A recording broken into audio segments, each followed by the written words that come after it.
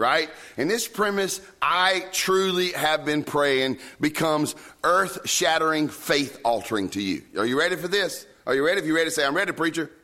Ready. Okay, half of you. Wake the other half up. Maybe their button was installed in the wrong place. Here's the deal. Paul is here describing something that we so very commonly get wrong. Paul is describing what gifts, in this prayer, he's describing what gifts he wants for believers, not the performance he expects from believers. Prepositions matter. And too often, we think that God is just sitting around trying to coax some action out of us, to coax some attitude out of us. And that's often born out of several places. It's sometimes born out of the attack of an enemy. He's looking at you going, well, just look at you. You stink. You stink. You know, God wants you to do better, be better, say better. Or sometimes we feel our weakness so intensely and so personally, we always just think, man, I just need to get better. Or sometimes it's guilt misplaced. Like we think we have to do something for the Lord. We get our get to mixed up with our got to. Somebody say amen. I'll never forget my great grandmother. I hated snapping beans. And that's all we ate, man. We put up 97 million gallons of snaps every summer. We got snaps at my mama's house from 1923. And my grandmother didn't have any formal education. My great grandmother, we called her Granny Sue. And I was out there one day in the garden, you know, mumbling and groaning like kids do, because I didn't even want to be picking them, and we had to take them to the house and snap them. And I'm complaining in the picking phase, and I hadn't even got to the part I really hated. And she just looks at me, and she had this funny way of saying honey. She'd say, honey. She says, honey, you got your got to and get to all mixed up. She said, you think you got to snap beans and you missing that you get to eat.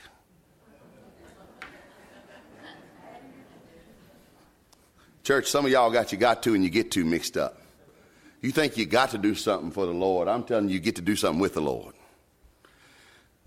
You got your working and your worship mixed up. And before I proceed to unfold this prayer, which I've been praying, Paul's prayer would inform us, instruct us, it would switch us up, it would change us. I want you to know prepositions matter. God is holy, God is just, God is seated on his throne in heaven. God is not even of this world. He is transcendent. There is nothing we will ever do that if we leave it undone, that God will have an absence in himself. That's tough news. It's tough news when you think, man, well, God doesn't need me. Well, I'm just quitting all committees. I'm not going to do anything anymore. God, that's right. God doesn't need you. I'm going to go ahead and tell you. But here's the most blessed thing of all. God wants you. And there's a grand shift in that. There's a grand shift in that. We all want to be wanted, but it's amazing when you meet somebody who doesn't need a thing from you and wants you anyway. Wants your fellowship, wants your friendship. So this morning, as we unfold this prayer, I pray you get your prepositions in line and see this is what God wants for you. Church, look at your neighbor and say, it's what God wants for you. Tell him it's what he wants for you. Not from you. Because if you'll get that, you'll put yourself in a position to receive, right? Rather than to grit your teeth and try to just simply do better. First things first this morning, I want us to see is what Jesus is Lord and I as his under shepherd want for you when I pray. What do I want for you when I pray? I want overflowing love. Man, what would it be like, church, to live a life full of overflowing love? where love just poured out of us all the time in increasing measure to increasing depths with increasing effectiveness. What would it look like to live a life of love? I had a somewhat damaged childhood at some times, and it caused me not to trust a lot of people, so I went around with my fist up. I sometimes wouldn't even let love in, and I was definitely afraid to give love away. I was afraid if I gave love away, maybe I wouldn't have enough love for myself. Oh, what a misunderstanding of love. And I want to tell you, when the apostle prays here, he says, my prayer is that love may abound more and more and more. There was a movie out some years that... it starred the other Belushi brother. I can't remember his name, but the name of the movie was Curly Sue. Any of you 80s kids remember the movie at Curly Sue? And they were homeless. This guy wasn't even her dad, but he was raising this little girl in the streets. And somebody asked the little girl, how do you know he loves you? You know what the little girl said? Said, he always lets me eat first. And I thought, man, it just touched me. I said, what a practical illustration. How do you know he loves you? He always lets me eat first.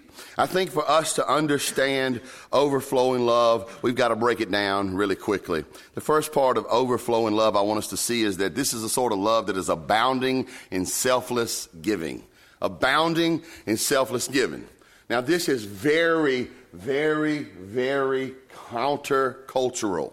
Especially in our culture. Our culture says, you go for yourself. You go for your own. You watch out for number one. You go out here and you fight and snatch and grab and make sure you are comfortable and protected. That's what our culture teaches you. Teaches you all the time. Go out, watch out for yourself. Did you know that the kingdom that God calls us into, the gospel that saves us and the Savior that leads us, actually calls us into the exact opposite?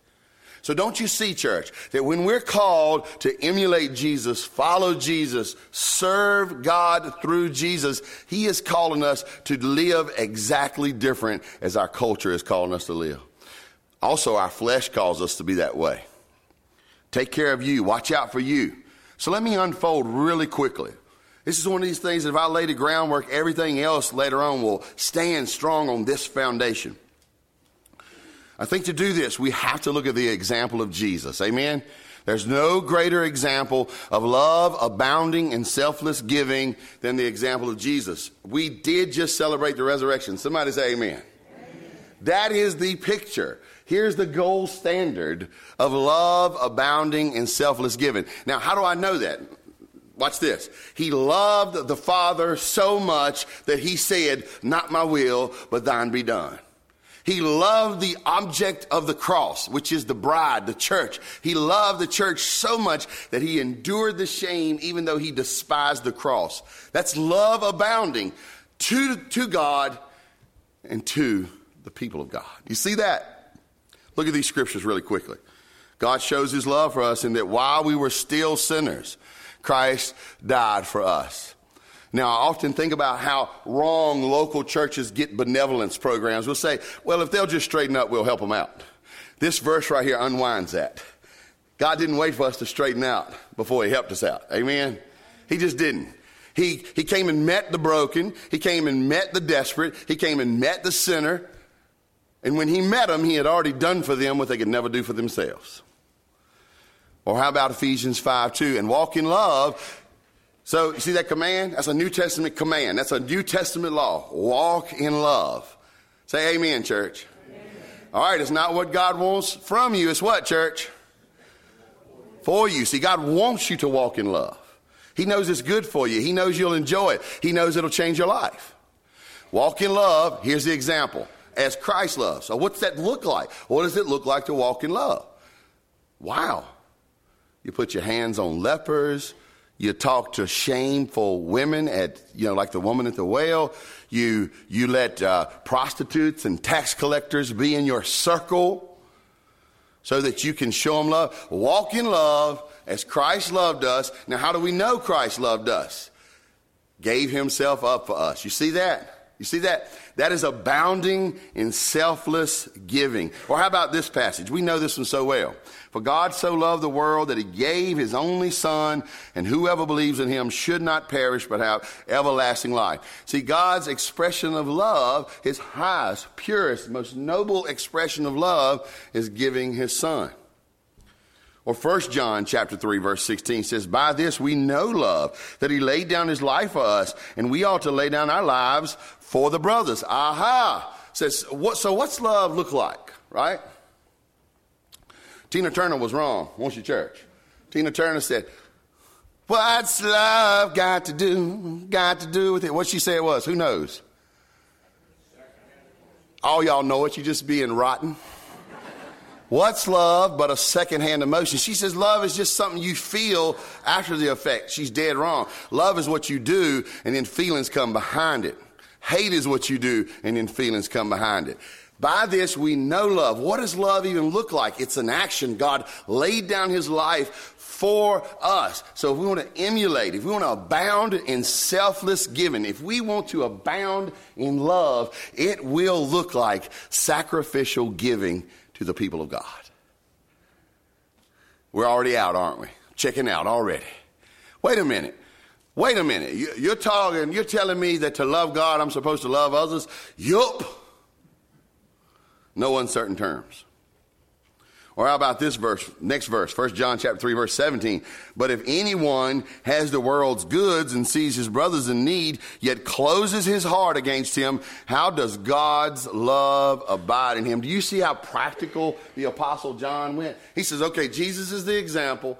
Selfless giving looked like Jesus going to the cross. And now I want you, like Jesus, to look at what you have that would benefit others. And I want you to abound in love. So what does that look like? Abound in selfless giving. Now, maybe we should stop and take up another offering. Or maybe when things start coming at you, you realize you're hearing about them, so you can first abound in selfless giving by prayer, and then you might begin to see that God brings so much information to you, not so you can be the reporter, but so you can be the repairer. When Paul prays for this church in Philippians, you know what he said? I want y'all to love God and love each other. What does that sound like? Doesn't it sound like the greatest commandment? What's the greatest commandment? You shall love the Lord your God with all your what? Heart, soul, mind, and body. And then, he didn't have to explain it. He says, and the second is what? Like unto it. What is it like? Love your neighbor as... We know this sermon. We know it, don't we, church? So Paul says, Philippians, or I might say, Therasites, Theresians, Theresonians, y'all, I'm praying that your love will abound more and more. How radically different would we be if our love abounded more and more? Love to God, love to each other. Somebody says, I cannot give any more. Then I'll tell you, you have taken a trip away from the fountainhead. For when you live at God's love and it flows into you, it overflows from you. And my urging to you to this morning, if you say, I have no love to give, I'm telling you to come to Jesus. Come to Jesus. God wants you to fill up your glass as he fills you to overflowing, and he wants it to drip out on others.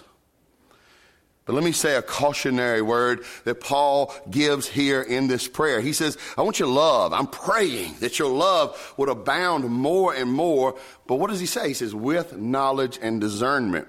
So overflowing love is not just doing every nice thing you can think of. And it's not just doing things that make you feel good. Overflowing love comes as love guided by discerning wisdom. What do I mean by that? Well, I mean exactly what the scripture means. You can't do anything that makes you feel good and call it love. And we live in a culture that's going on left and right. They say love is love. God is love. What did you just say, Pastor? That sounded significant. It was. Look at your neighbor and tell them God is love. So when something is not of the character, nature, and holiness of God, you cannot say it's love, because he is the ontic referent. He's the objective standard. He is love. So if it ain't of him, guess what it ain't? You're mad now, ain't you? Pat your neighbor on the back and tell him it'll be okay.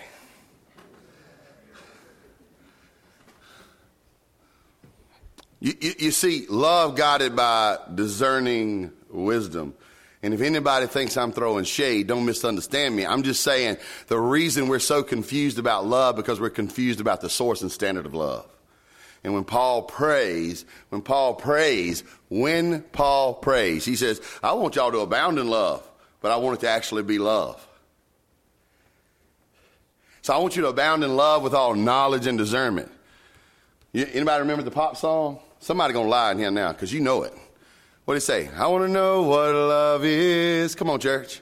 And I want you to show me. Y'all is lying. Nah, preacher, we just listened to BBN and K-Love. Right? You can't just say love is love is love. If it's not love, it's not love. You can't serve me a cow patty and tell me it's a hamburger patty. I have knowledge and discernment. It doesn't look like love, and I'm never getting to that tasting phase. I will look at it and say, no, that's not it. You see what I'm saying, church? What would it look like in your life if you are abounding in love? What would it look like in your family if you were abounding in love? What would it look like in this local church, in the community, if you were abounding in love? That's what I'm praying for you. It's not what God wants from you. It's what God wants for you. It is life altering, but that love must be guided by discerning wisdom. You can't just say it's love. It's actually got to be that eternal sourced love that matches the nature of God. Church, say amen. Now, why would Jesus want this for you? Why would I pray for this for you? Why would I pray for overflowing, wise love? Why would I ask for that for you when I pray? Here's why. Because I want you to experience actual, helpful, healthy outcomes. Let me talk to the choir a minute. Y'all don't seem awake. How y'all doing? I do not want this to simply to be a concept that you have stuck in your memory or something you can regurgitate on social media. I want it to be real and to have actions, and those actions to lead you to spiritual, relational, emotional, and even physical health. In other words, Paul was not praying that their theology would get turned around. He was praying that their lives would get filled up and poured out. And it wasn't what he wanted from them. It's what he wanted for them.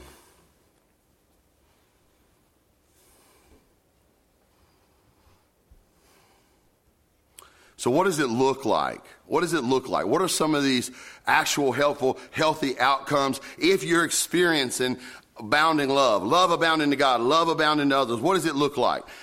The prayer tells you. First off, we will be approving of excellence in every arena of life.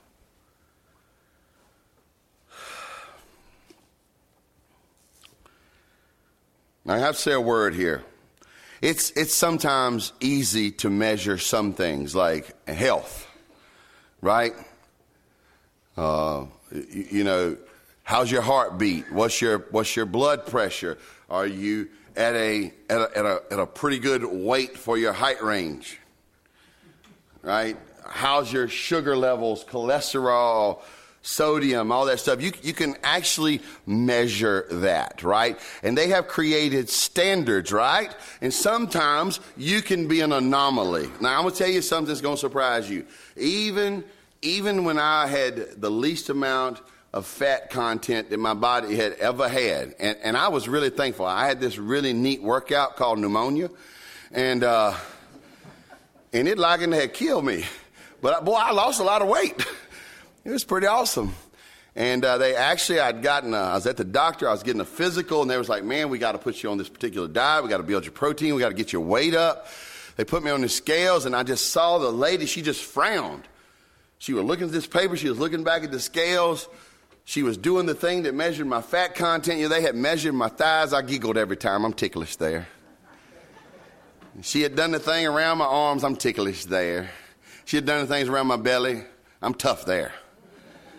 She kept looking at that chart. She says, well, actually, your fat content is lower than is healthy, but your weight is above the scale. So I realized you can look at objectives, and there are anomalies. There are anomalies. And it's easy to see that physically. But what about when it comes to our morality?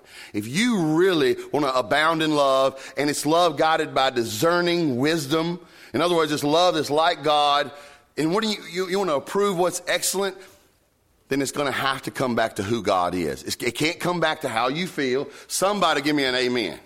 It can't come back to how you feel. Because some days I feel like driving normal on the boulevard, and some days I feel like hitting everybody. Can I go by how I feel? This morning was one of those mornings I was chilling. Friday, I wanted to play bumper cars. Can I be how you feel? And it can't be how we are. The sum total of us is broken. Did y'all know that? So you can't get the objective for godly standards from a broken thing who has messed up feelings.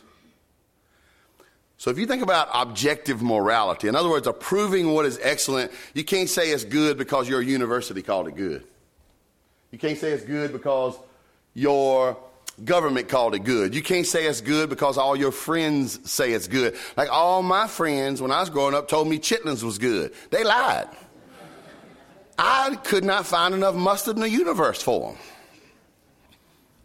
See, that's subjective, not objective. Subjective to their taste buds versus being subjected to my taste buds. You can't go on how you feel. Paul's counsel later on in this same book is going to be this: brothers, whatever's true, whatever's honorable, whatever's just, whatever's pure, whatever's lovely, whatever's commendable, if there is any excellent, if there is anything worthy of praise, think about these things.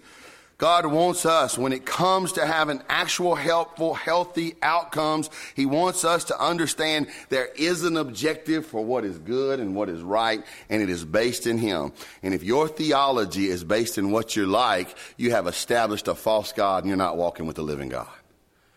So Paul's prayer is fantastic. I pray that your love just abounds more and more with knowledge and discernment, and that you approve what is excellent. By loving God and learning what it really looks like to love others, that you begin to see what is excellent by God's standards. Secondly, this sort of abounding love leads us to having a life that is constantly choosing between what is essential and what is not. I'll throw up here a couple of examples. I could walk from Genesis through Revelation on this. Matthew 12:12, of how much more value is a man than a sheep, so it is lawful to do good on the Sabbath. You see, establish a principle. God is watching every sparrow that falls. Church, say amen. But what did he just say? How much more value? So as love abounds, and as you love according to knowledge and discernment, and as you approve of what is excellent, you start to get your priorities lined up in life.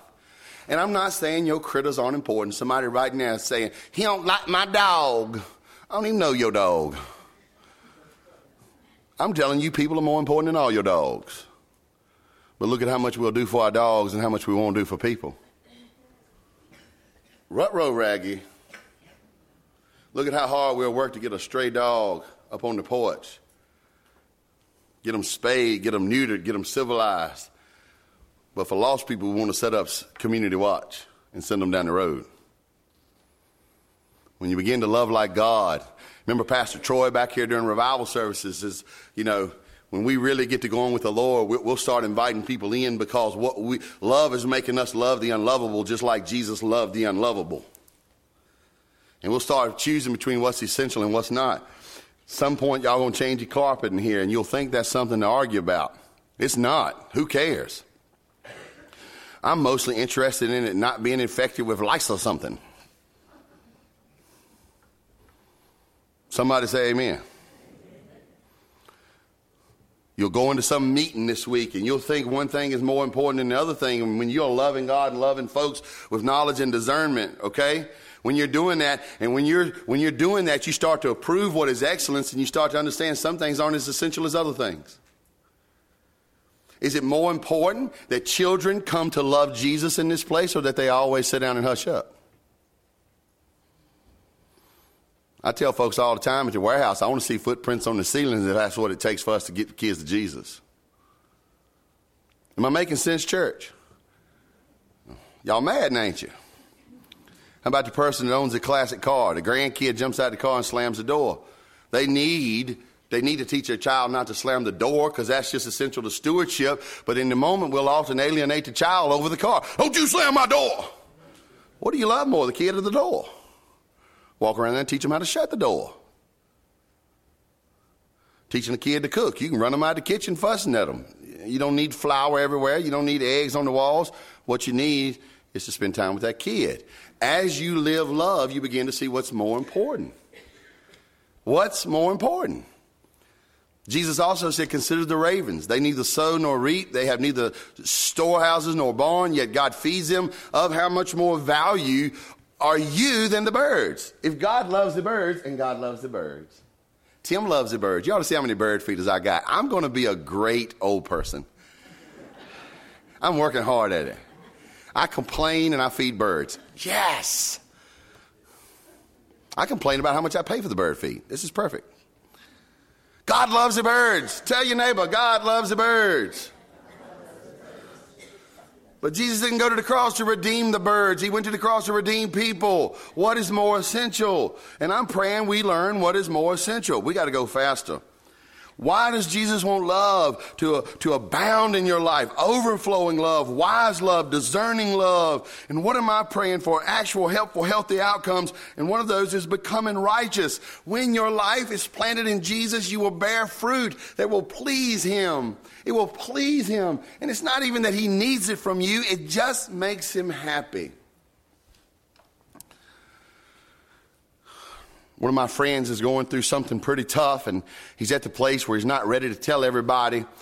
And his whole family is going through something tough, and they're preparing to tell people. And I was thinking and praying for him the other night, and I was like, man, he's getting ready to tell people. People are going to flood his house.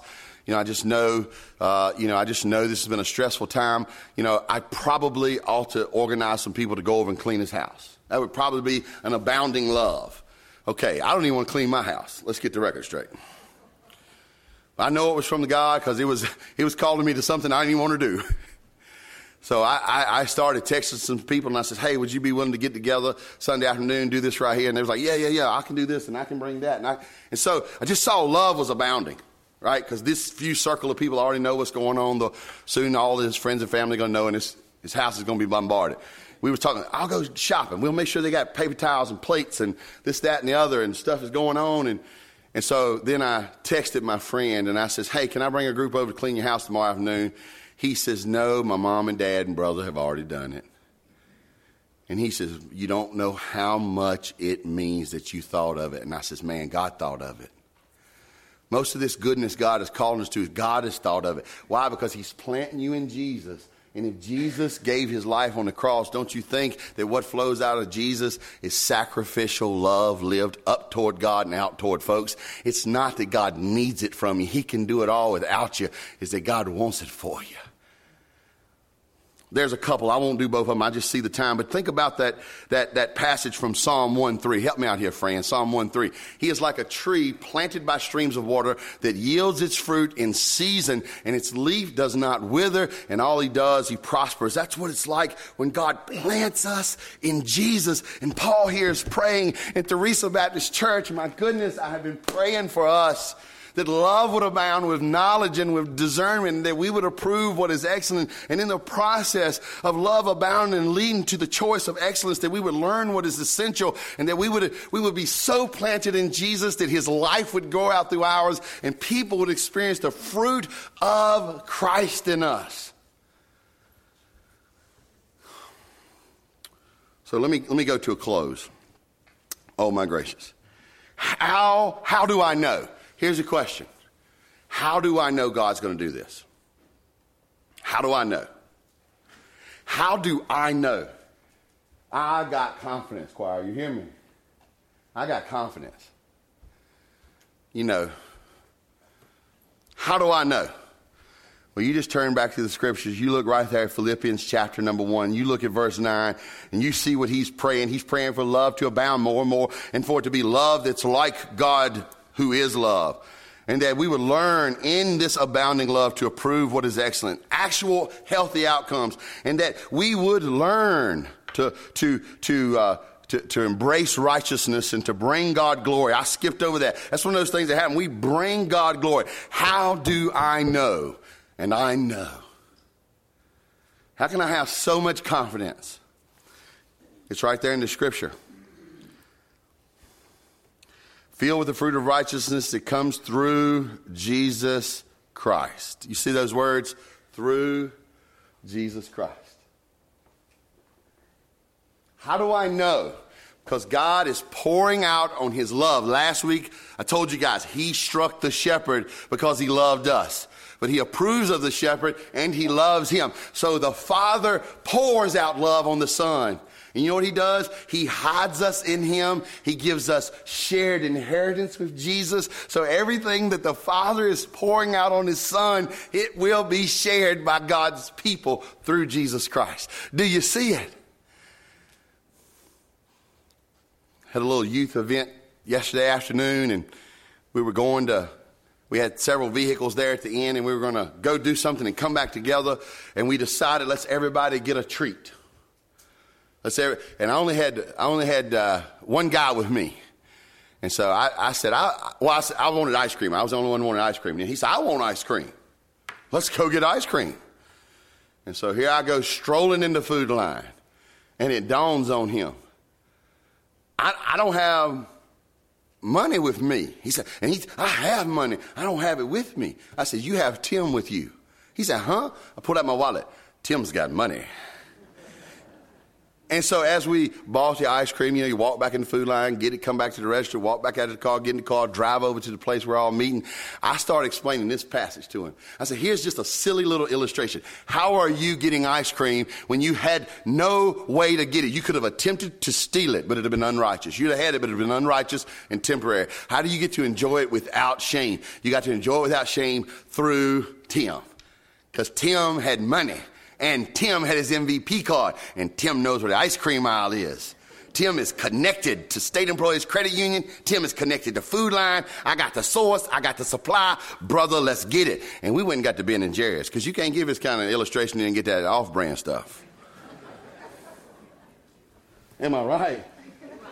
He said, do they have cookie dough? I've never had ice cream as fancy. That's what he told me. He's a ninth grader. I've never had ice cream as fancy. I said, they've got 5 kinds of cookie dough. He was like this in front of the ice cream thing. He held the door open so long, you started seeing the icicles get on the other doors. I said, brother, I just heard them crank up number 3 out there at Heiko. You got to cut this thing, shut this door. Silly illustration, silly. Granted, silly. A $4 ice cream, whatever it was. Silly. Church, amen? But can you see that the way God wants to deliver all that God wants to deliver is through Jesus Christ? And if you're hooked up with Jesus Christ, then everything coming to Jesus Christ, everything at the supply center of heaven is coming through the source avenue of Jesus. And if you don't got him, you're cut off from it. And if you got him, then it's a-coming. Let me teach y'all a word in closing. It's one of my favorite words. I have trouble saying it, but I like it. Indefatigable. It's one of those ones, if you don't slow down, you accidentally say a cuss word. Indefatigable. What does it mean? It means it never gets tired. God never gets tired of blessing you through Jesus Christ.